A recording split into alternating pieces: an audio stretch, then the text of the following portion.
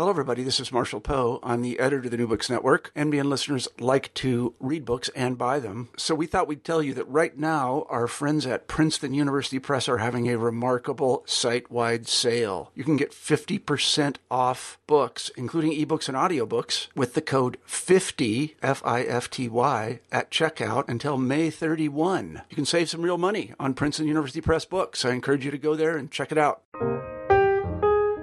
Welcome to New Books in Biography. I'm Oline Eaton. When your grandmother gets raped, put it on the front page. That was the Medill family editorial policy, and Eleanor Medill Patterson, known to everyone as Sissy, embraced it enthusiastically.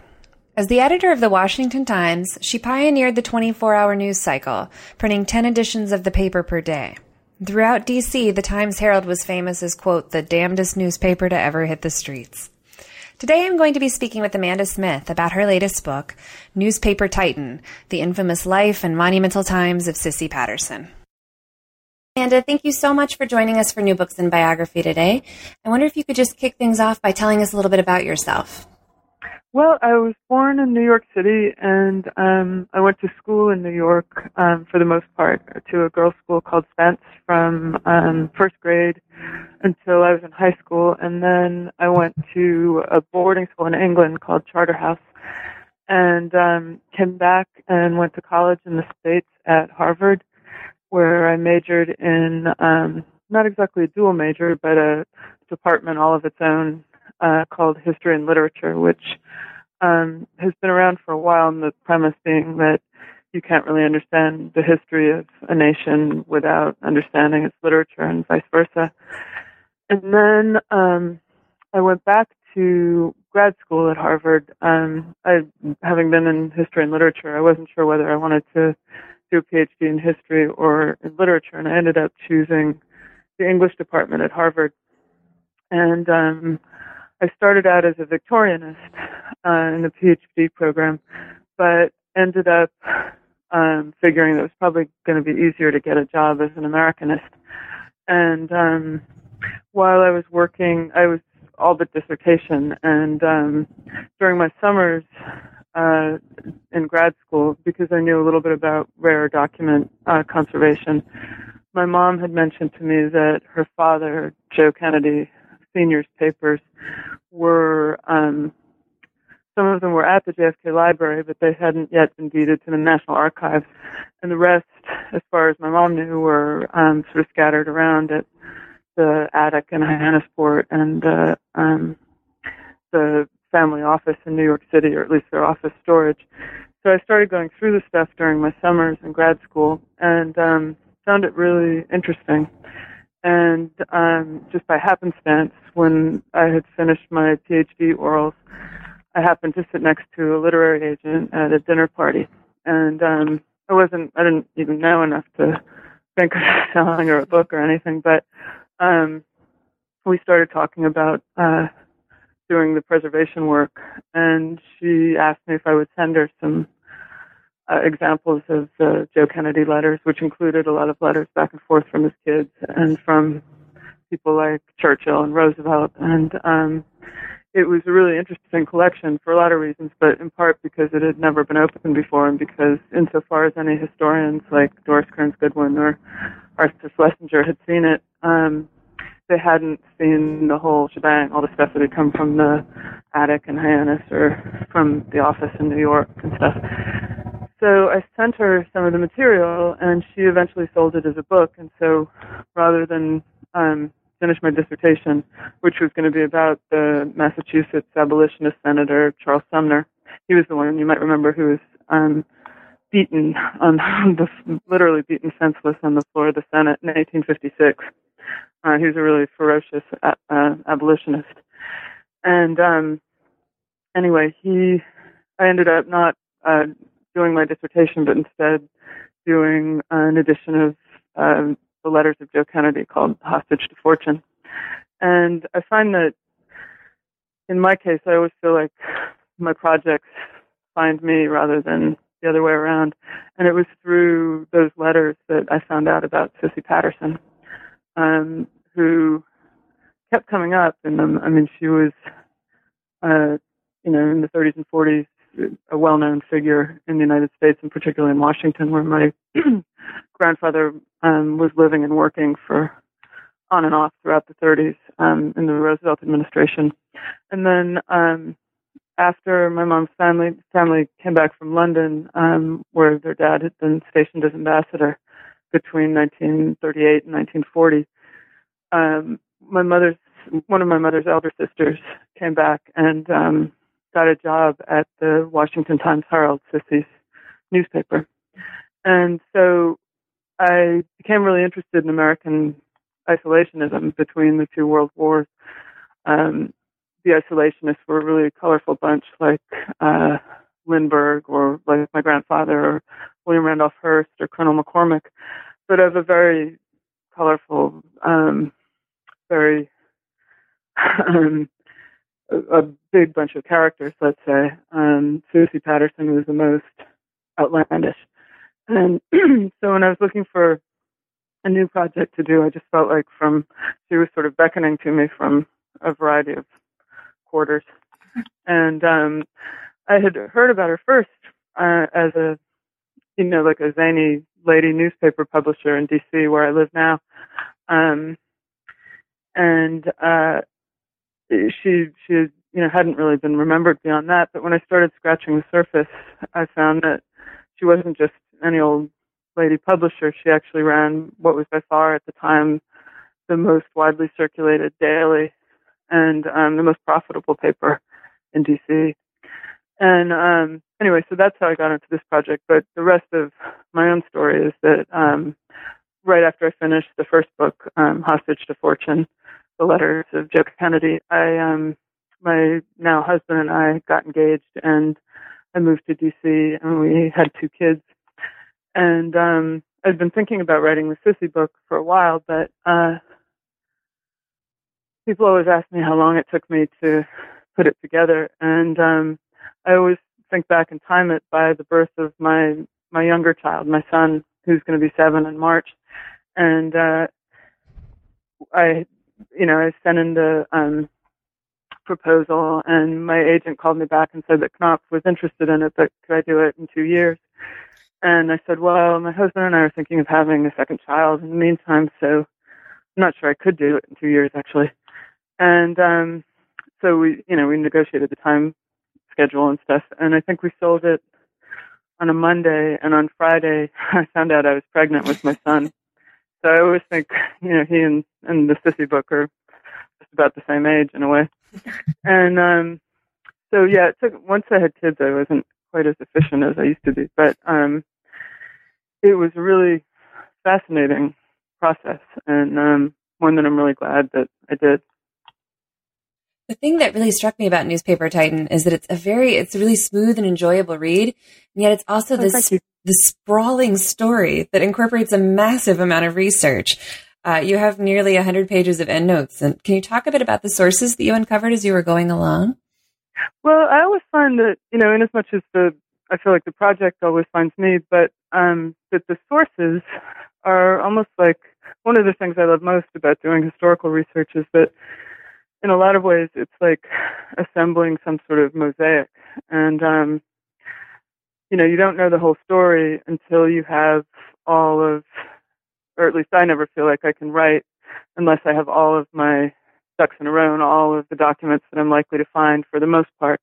Every so often something else will, come out of the blue. But so I like to collect everything first and then put it into chronological order and then read it all over in chronological order, because you don't always find it in chronological order. And then once you read it in the order in which it was written, it makes so much more sense, and you see all sorts of insights and parallels, and you see the unfolding of events in a way that you couldn't otherwise.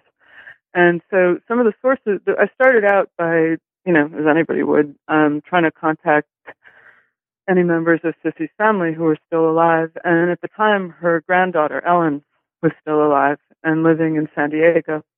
And Ellen was a really interesting character. And, it's hard to tell when you meet somebody like that if you're projecting, let's say, in her case, her grandmother's character onto her, very quixotic, very charming and sometimes very malevolent figure onto, poor unsuspecting Ellen. But I think they did have certain characteristics in common. They were both very intelligent, very witty. Sometimes Ellen could be pretty tart. And I spent a fair amount of time with her. And one thing that was very poignant to me was that I was pregnant with my son, as I was saying, when I first started doing the research, when I first went out to visit Ellen in San Diego.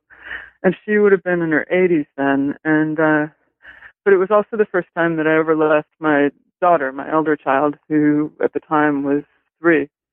And over the course of doing research, I found the memoirs that Sissy's daughter, Felicia, left. And Felicia was a child of, great privilege and great wealth, but somebody who, for all the luxury in her life, or early life at least, had a very difficult childhood. I mean, I can't think of many other examples that were quite that dramatic.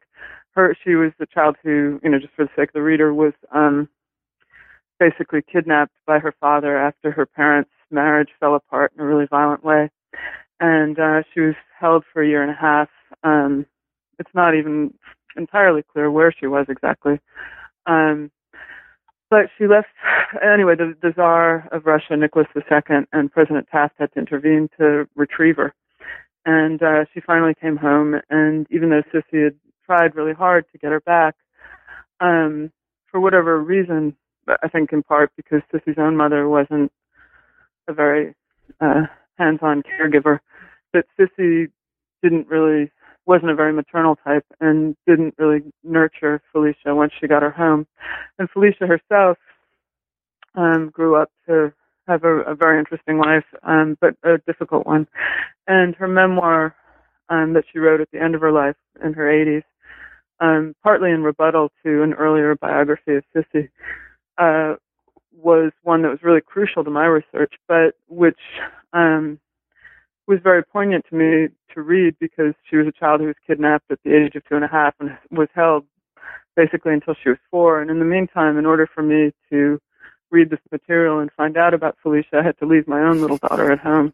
And, the two situations obviously weren't quite the same, like a kidnapping and just, leaving your child behind at home with her dad and, with a babysitter and safe and going to school and everything isn't the same thing, but it was the first time I'd ever left her behind, and it made me think a lot about Felicia's childhood. Mm-hmm. So Felicia's papers were really crucial and very poignant, and she ended up growing up to be one of the first women to join AA in the 1940s. And until I started doing research on this book, I didn't even know that AA went back that far. And so there were a lot of kind of sidelines that became really fascinating, like the history of AA and Felicia's first marriage to a guy who ended up becoming a really famous political columnist called Drew Pearson. And Drew Pearson's early life was really fascinating too. And all of this, is intertwined with the history and growth of the tabloid in the United States and the growth of tabloid culture and the golden age of the newspaper.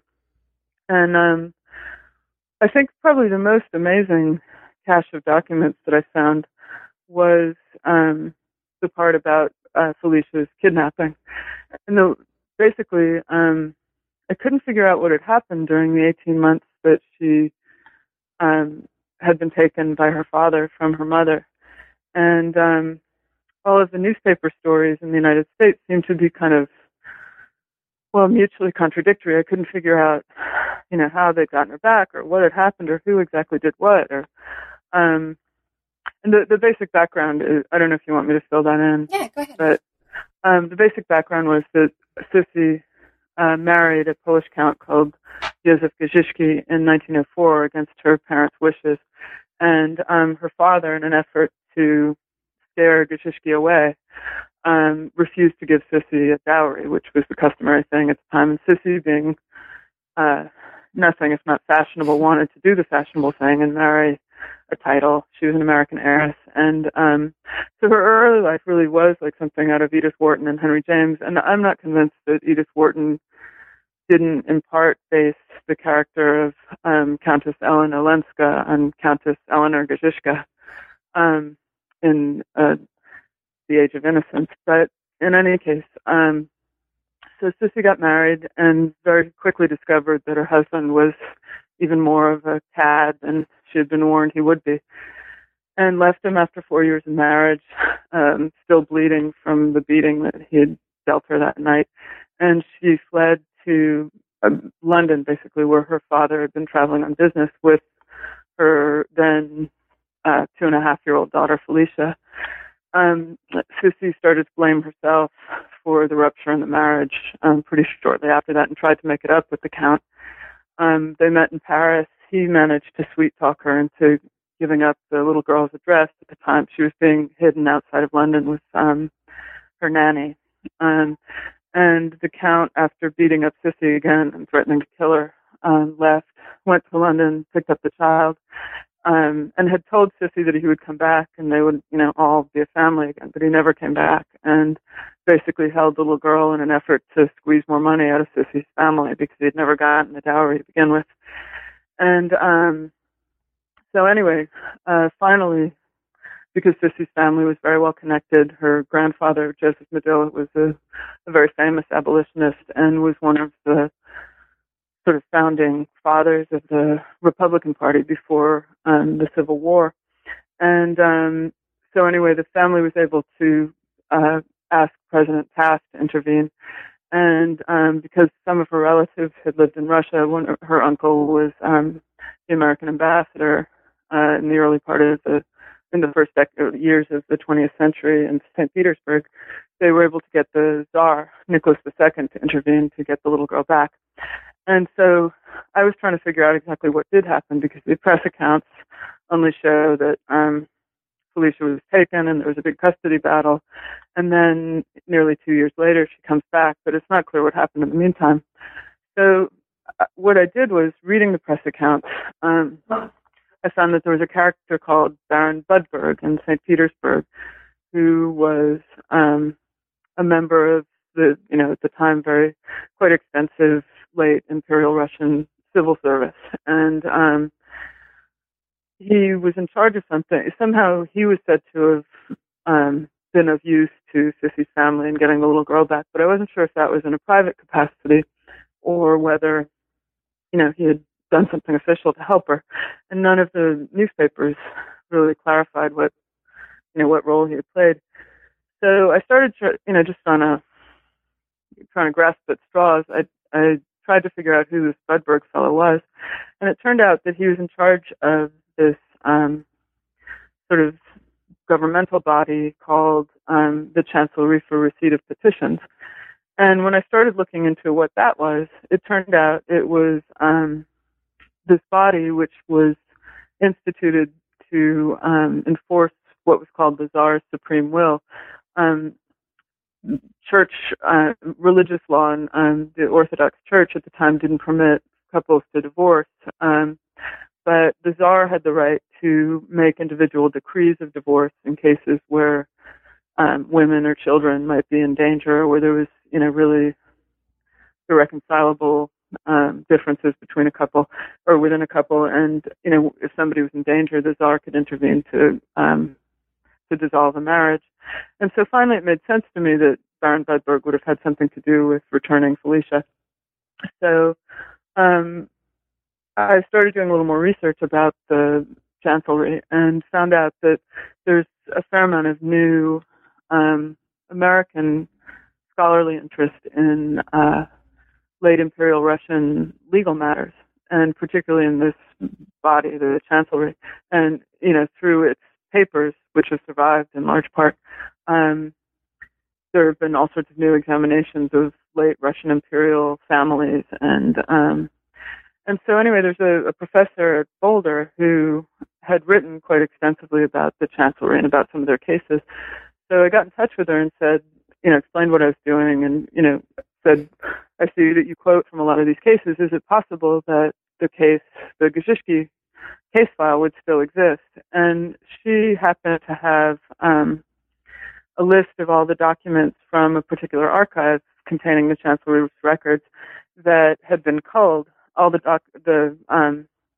materials that had been culled for families whose name began with G. And she said, your family's name isn't on that, which means that it could still exist, but that archive is closed and, won't be open for indefinitely. We don't know when it'll open again. So I got sort of discouraged at that, but then I thought, well, I don't know, I'll see if I can figure out more about it. So I looked up whether I could find maybe a research assistant or something in St. Petersburg to look into it, because I don't speak Russian, and like I said, I have two small kids, and I didn't think I'd be able to go to St. Petersburg myself. And it turns out that, lo and behold, there is an entire business that I guess people usually use for genealogical research in Russia, but that they have a special relationship with this particular archive that was closed and can actually get access to materials there. So they found the file. And once I got the file, it was, obviously in Russian partly, but it was also in German and English and French. And so once the German and Russian parts were translated, and again, once I put all the material back into chronological order, what had happened to Felicia was clear. All of the ins and outs, all of the negotiations, how they fell through, how they were renewed again, the ultimate settlement, and the correspondence from all of the major figures, from Sissy, from Gizhishki, from Sissy's mother, from her father. And all of a sudden, the whole thing became clear. And so sometimes I find it's, like I say, I love the detective work of it. And sometimes if you just, you're at the end of your rope and you can't figure out where the documents must be or whether they still exist, if you go out on a tangent and look into, whatever few facts you do know about a situation, sometimes they turn up a real treasure trove of material. And so that was the case with the Russian material about Felicia. And then, there were so many great archives, and it's such a, you get so many windows onto people's lives. Like, I really enjoyed doing research in the Drew Pearson papers. He was Sissy's daughter, Felicia, the one who kidnapped her first husband.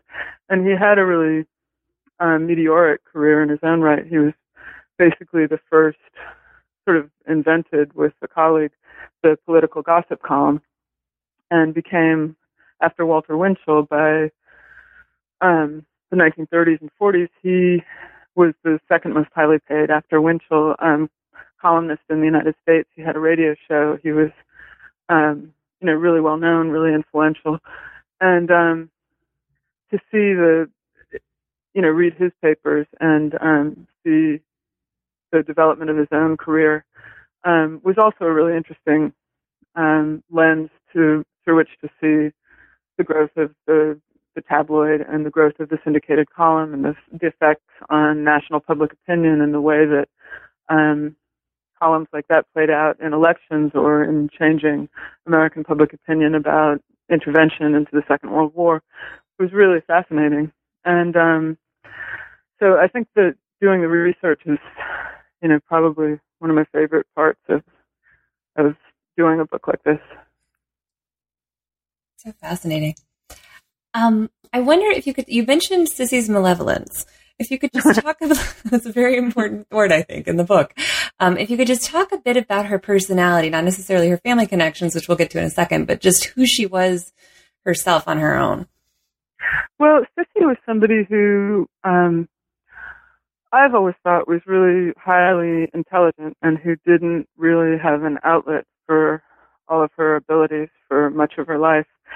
I also suspect, although it's a pet peeve of mine when writers or historians make, what are in effect psychiatric or medical diagnoses, because we're not qualified to do that. And even if we were, it would be pretty cheap to, make a psychiatric diagnosis of somebody we've never met and will never meet. But there's anecdotal evidence within Sissy's family to suggest that they, were, if nothing else, given to instability and to alcoholism.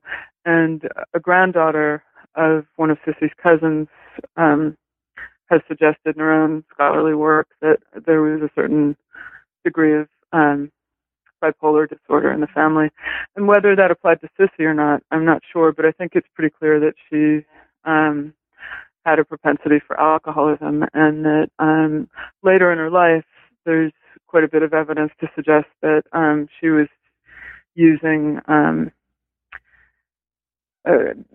intravenous stimulants, probably cocaine, that she received from a sort of white Russian immigrant quack doctor who was practicing in Washington at the time.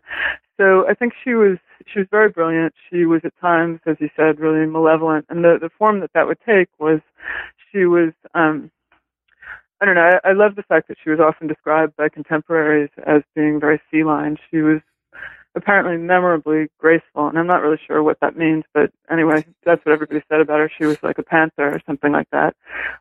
She moved, like water, essentially. She was also like a cat in being, she took good care of herself. She was always beautifully dressed, beautifully done up. And she was also a very catty woman. And the thing on top of it was that she always struck me as somebody who almost had 9 lives. She was an heiress when she was young. She was a countess. She was splashed through the international headlines as a notorious divorcee who was part of a notorious international custody battle. Then she came home and she was an actress for a while. She was a novelist, but the thing she really wanted to do was get into the family business. And her family owned the majority stake in the Chicago Tribune, and she didn't really have any way of writing for the Tribune or participating in the management of it. And so she began writing stories here and there for the most part for the Hearst Press, and Hearst was pretty much her own family's sworn enemy. And Hearst, I think, in an effort as much to irritate her brother at the New York Daily News and her cousin, Colonel McCormick, at the Chicago Tribune, hired her to edit his losing Washington, D.C. Herald in 1930. And Sissy took it up both because she had, I think it's fair to say, she had whatever strange genius or alchemy or ability one needs to run and maintain and improve a tabloid newspaper. But also, I think Hearst, gave her the chance to use her talents and to, indulge this desire she'd had for a long time to go into newspapers. But also, I think he always knew the value of a publicity stunt, and having a woman edit a daily newspaper was, at the time, there weren't any women doing it, and there hadn't been for so long, basically since the late 19th century, that a lot of accounts about Sissy's becoming editor of the Herald described her as the first in American history. She wasn't, but she was the first to have any long tenure over, say a few years. And for whatever reason, she had no particular education at all, and she certainly had very little journalistic experience, but for whatever reason, she was able to make a go of the Washington Herald, and she made it the leader in the Washington morning market within 3 years. By the end of the decade, she bought not only the Herald from Hearst, who was by then going bankrupt, but his evening paper in D.C., The Times. She combined them at personal expense, and she was also, I should say, the only person in the United States to actually own outright a major metropolitan daily newspaper. She just bought the paper herself. But her combined paper, the Washington Times-Herald, was the most widely circulated by far throughout the 1940s, despite it being very ferociously anti-Roosevelt and anti-war, even after the United States got into the war. And I have to say, whatever strange magic she had, it's when you read the Times-Herald now, there's the only complete set that I know of microfilms is down at the MLK Library in D.C., and I used to really enjoy going down there every day to read the Times Herald because it is really fun. It's really malevolent. It's really gossipy, and you can't believe that she was able to put some of this down on paper. And it's true, like when you actually look at the legal records in D.C. at the National Archives of newspapers in the mid-century, her Times Herald, and before that her Herald and her Times, were more often sued for libel than any other publications in D.C. And when you look at libel law now, there's still cases that come up and that serve as case law that derive from Sissy's tenure at the Times or the Herald or the Times Herald. And she would often pay libel judgments out of her own pocket, which basically gave her free rein to say whatever she wanted about anybody. And that's what she did. She reserved for herself a front page box whenever she felt like it in her newspaper. And as often as not, she would use it to make an ad hominem attack on somebody. She began by doing that against her old frenemy, Alice Roosevelt Longworth, who was a sort of girlhood friend of hers, but somebody who I suspect she was both in awe of and a little bit jealous of. And anyway, so Sissy attacked her as one of her first acts as editor of the Herald in 1930. And the effect of it was to make the paper, sales of the paper jumped really dramatically. And so Sissy was sort of emboldened by that and went on in that vein. And I was actually at giving a talk yesterday, and somebody was covering it from New York Social Diary, and she was saying to me, like, I'm so interested in being here because Sissy was kind of the progenitor of the New York Social Diary type of journalism, like the overlap between, covering the overlap between gossip and parties and politics, which is, very much what goes on in D.C. and did at the time. I suppose it's gone on in D.C. since the city's inception. But Sissy really captured that and captured that nexus of, gossip, politics, intrigue, policy, secrets, strategic planning. And I think that's kind of the genius of her paper, is that it's fun to read. You can also tease out, secrets or hints that she gives about anything from people's sex lives to, secret plans that she knows about that, are going to be revealed, secret military plans or secret political plans or, anyway, it's a fascinating newspaper to read. And some people have sort of pawned it off as silly, but I think it's actually very sophisticated. And I think her, I have to say, like, her brand of malice makes it a fun read. And although D.C., after the war, after Pearl Harbor, the entire country really got behind the president and behind the war effort. But Sissy's paper, remained very anti-Roosevelt, very hostile to the war effort. And even so, if anything, its sales rose. And I think it's being such a fun kind of guilty pleasure is what accounts for that. And I think that, any newspaper proprietor, particularly at the time, really put their mark on their own publication. And Colonel McCormick's Chicago Tribune was very much a kind of mouthpiece of McCormick and his way of thinking. In New York, Joe Patterson's Sissy's Brothers, New York Daily News, the first Bible tabloid in the United States, was very much a kind of embodiment of Joe Patterson himself. And I think Sissy's Washington Times Herald was very much like Sissy. I mean, it was very tart, very funny, very fickle, very unreasonable at times, libelous, mean-spirited, but also at times very charitable, and did really great, important work. Like, it started a drive to create a school lunch program that eventually became federally funded and became, one of the models for school lunches across the country. And all of that was Sissy's idea. So she was a really contradictory person who, I'm sure it was difficult to be friends with, and very few people who were able to remain friends with her.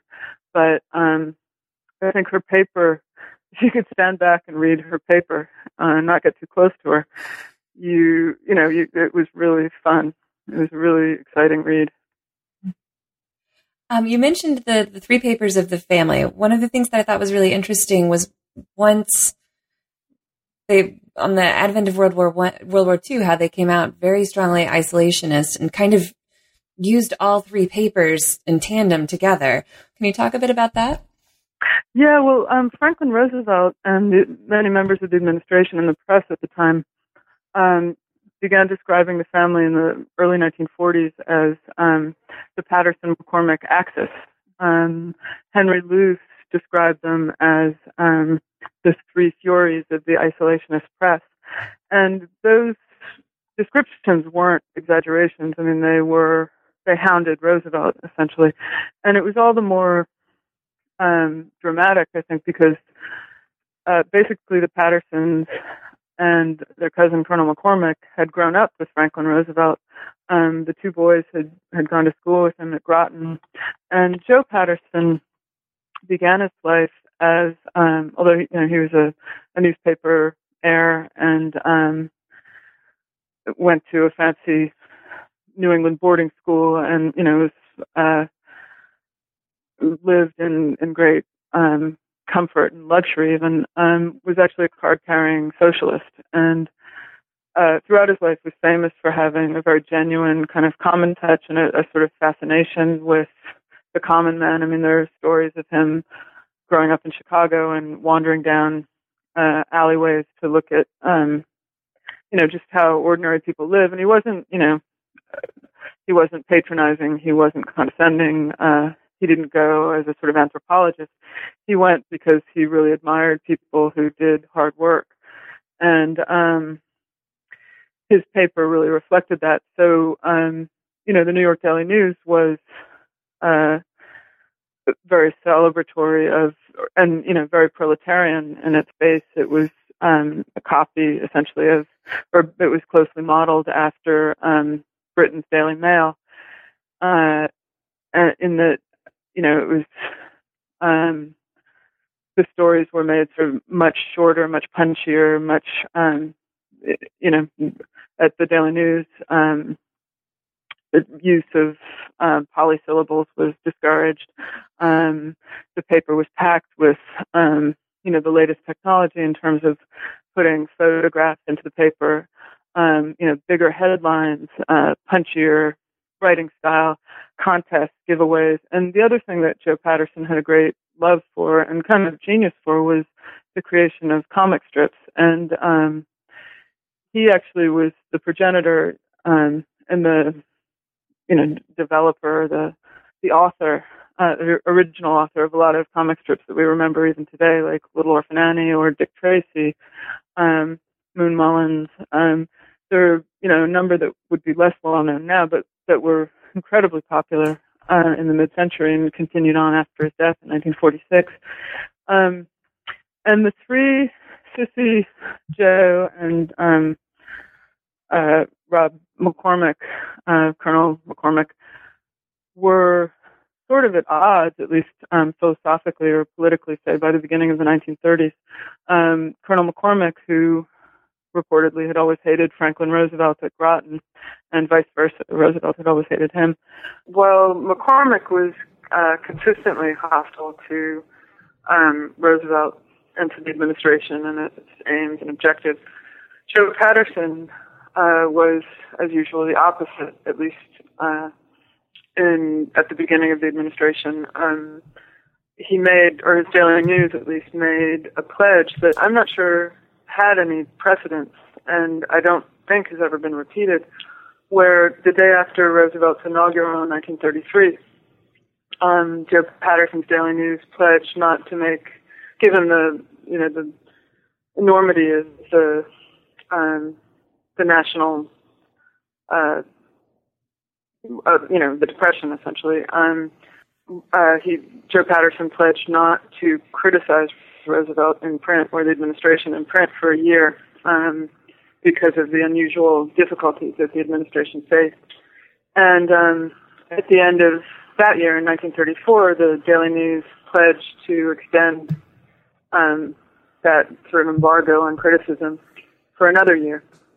And at one point, it was said that Roosevelt was prepared to offer Joe Patterson a cabinet post, which he wouldn't have taken. But they were, not only on friendly terms, they didn't just see eye to eye philosophically. I mean, Joe Patterson was a great admirer of the New Deal, especially the socialistic aspects of it. And,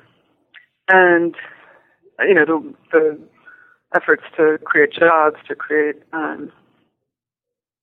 infrastructure and, jobs for artists. And anyway, he was very supportive of Roosevelt. But where intervention was concerned, that's where he drew the line. And Cissy tended to follow her brother ideologically in most things. She wasn't an extreme socialist, but she was, more to the left of the scale early on in her life. And she was more skeptical of the Roosevelt administration, especially by the Second New Deal. And Joe Patterson's experience when war finally came, Joe Patterson went to Roosevelt's office, made an appointment to see him on December 11th, 1941, and got into his World War I uniform. And he was a very highly regarded World War I soldier. He was decorated. He had been gassed in the trenches. He was beloved by his men, and he was sort of legendary, actually, Captain Patterson.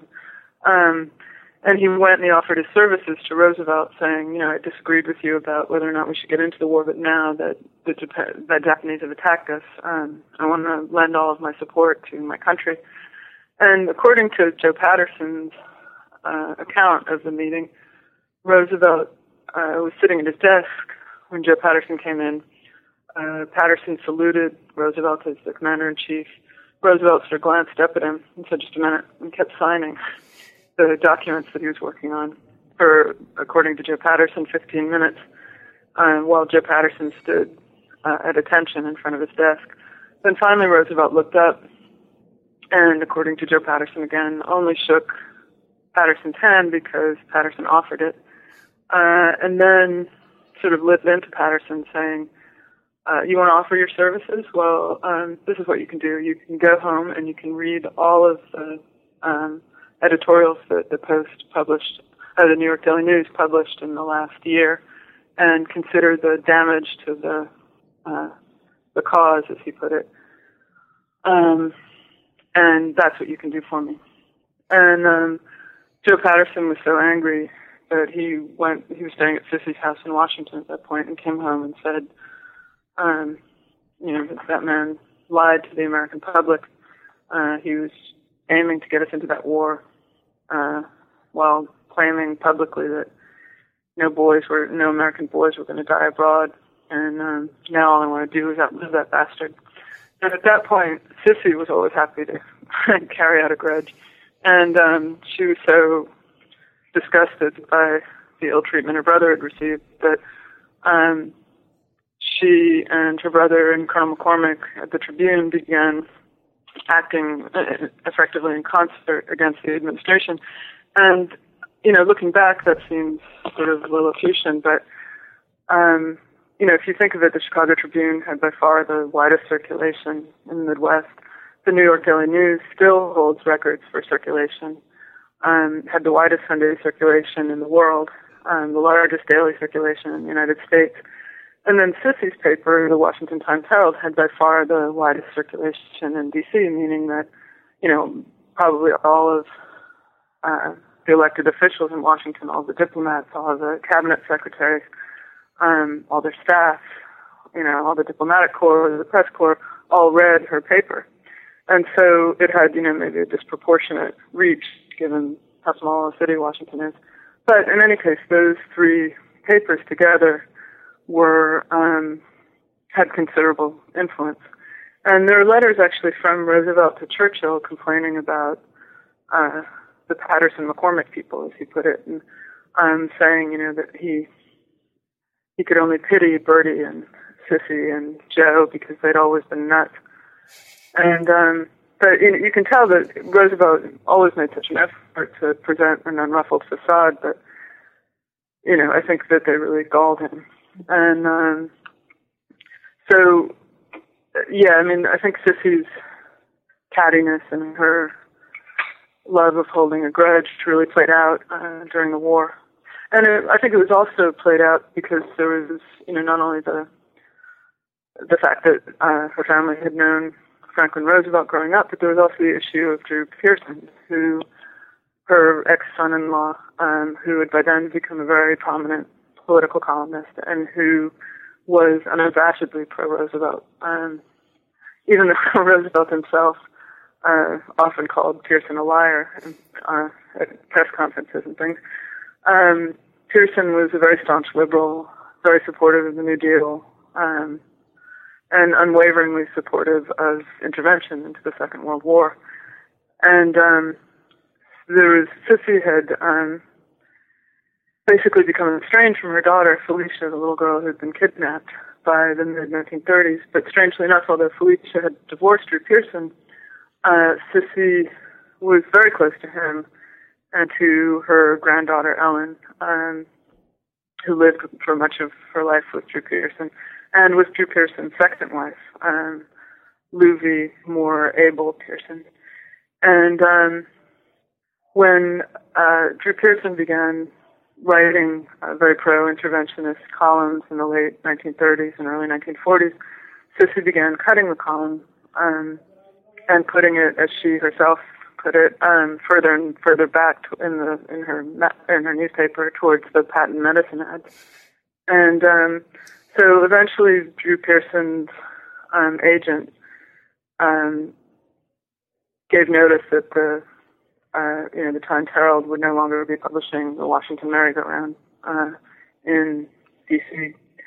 And then, all hell broke loose at that point, and Sissy was really vicious. And so her anti-war, anti-interventionist sentiment really played itself out personally and publicly. And in addition to attacking the war effort, she also attacked anybody who espoused it, Drew Pearson in particular, but also Franklin Roosevelt and the dealers, even, young servicemen and women, which was obviously not only wrong-headed, but very unpopular.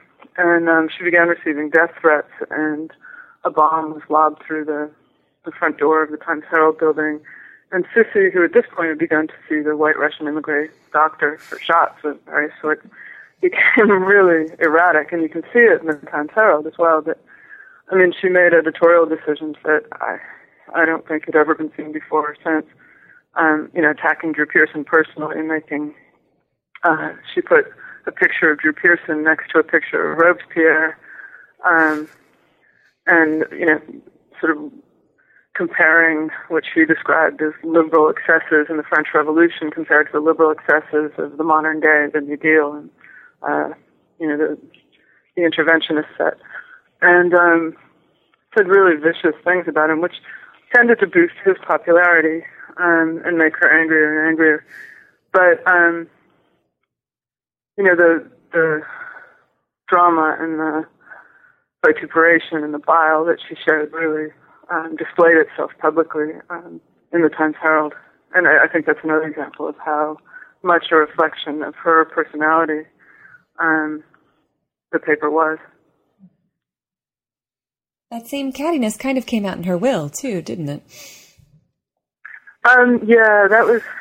She was somebody who had acted on her whims, and over the course of doing research, I found literally dozens of wills that she made and remade over the course of her adult life.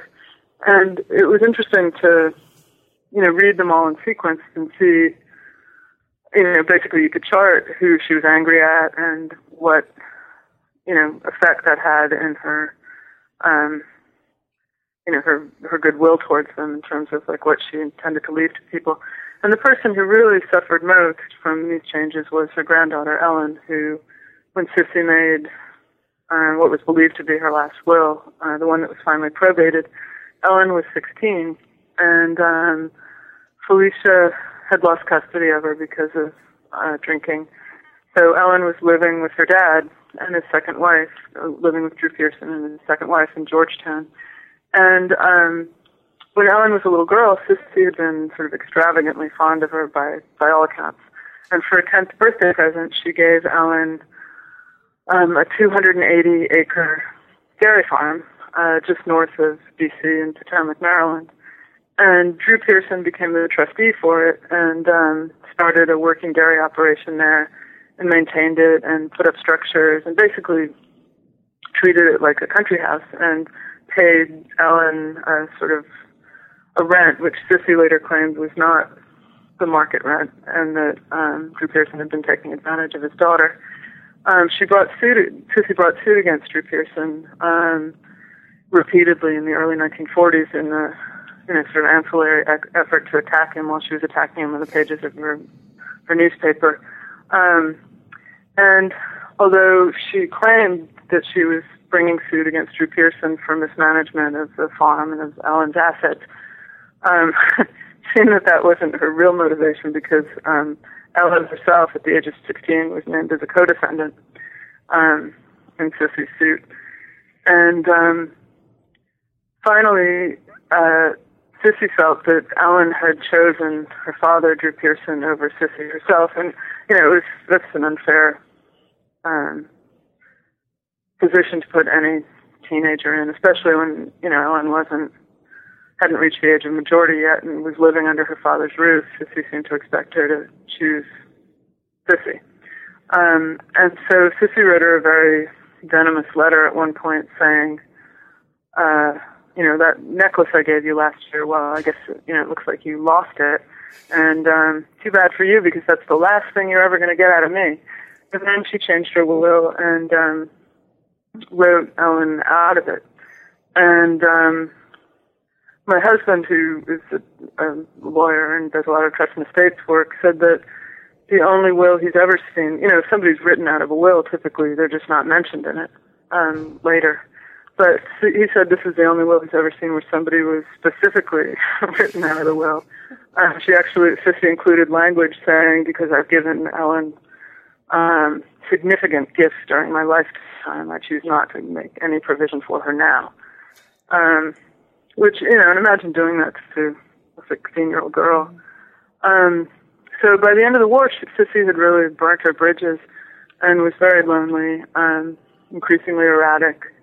Her newspaper reflected that, and her closest friends, people said at that point, became her unruly poodles.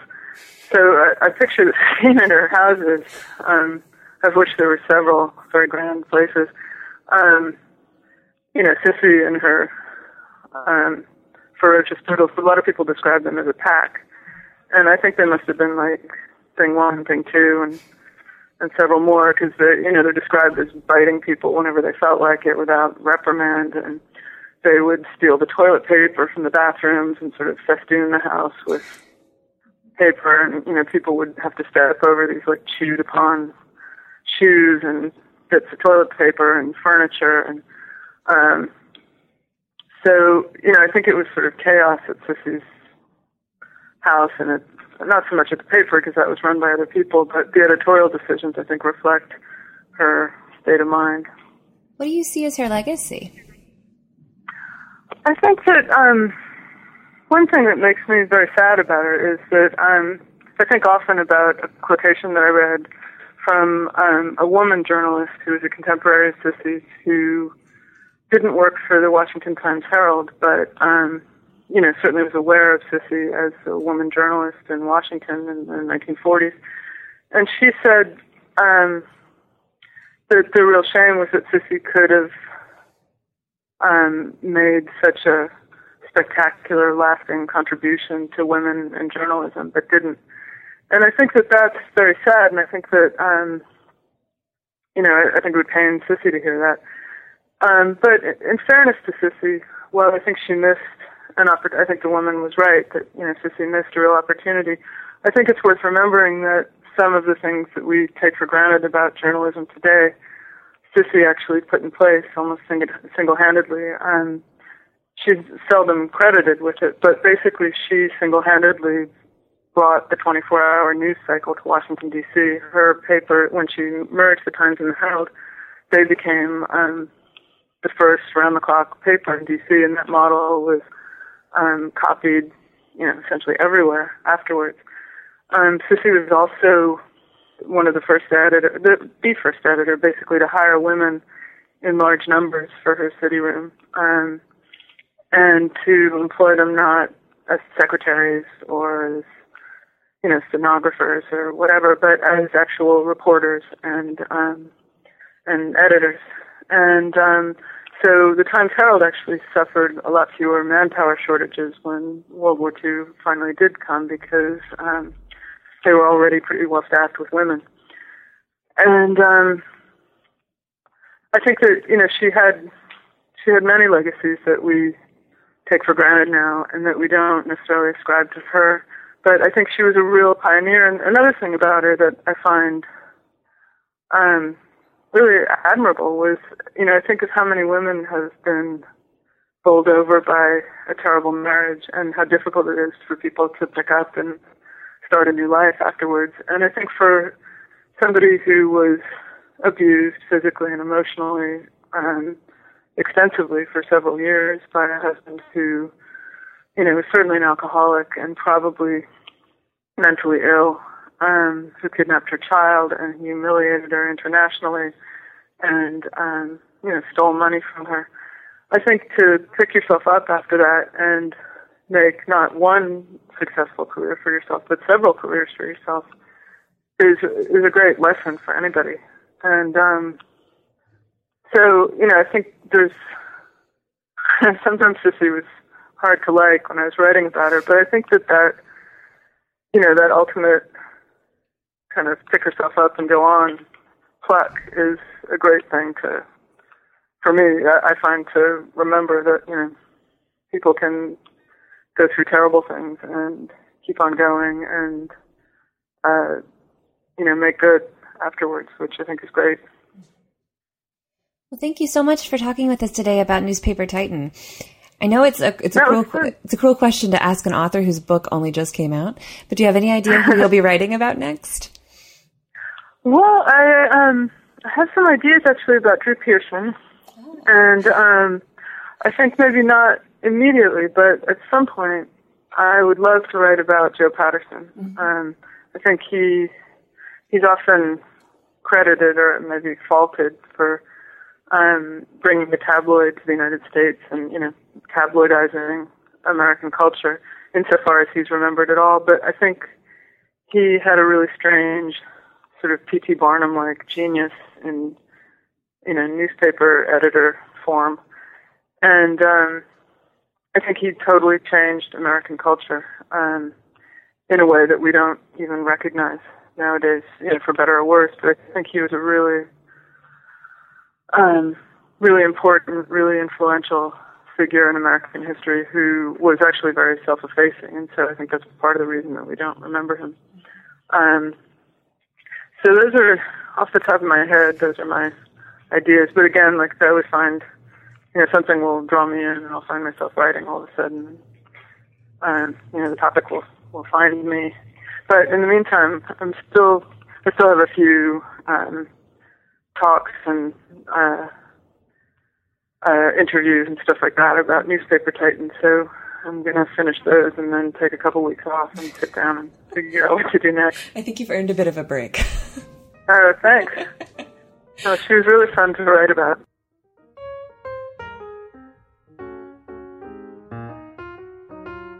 I've been speaking with biographer Amanda Smith about her latest book, Newspaper Titan, The Infamous Life and Monumental Times of Cissy Patterson, which is now out in hardback.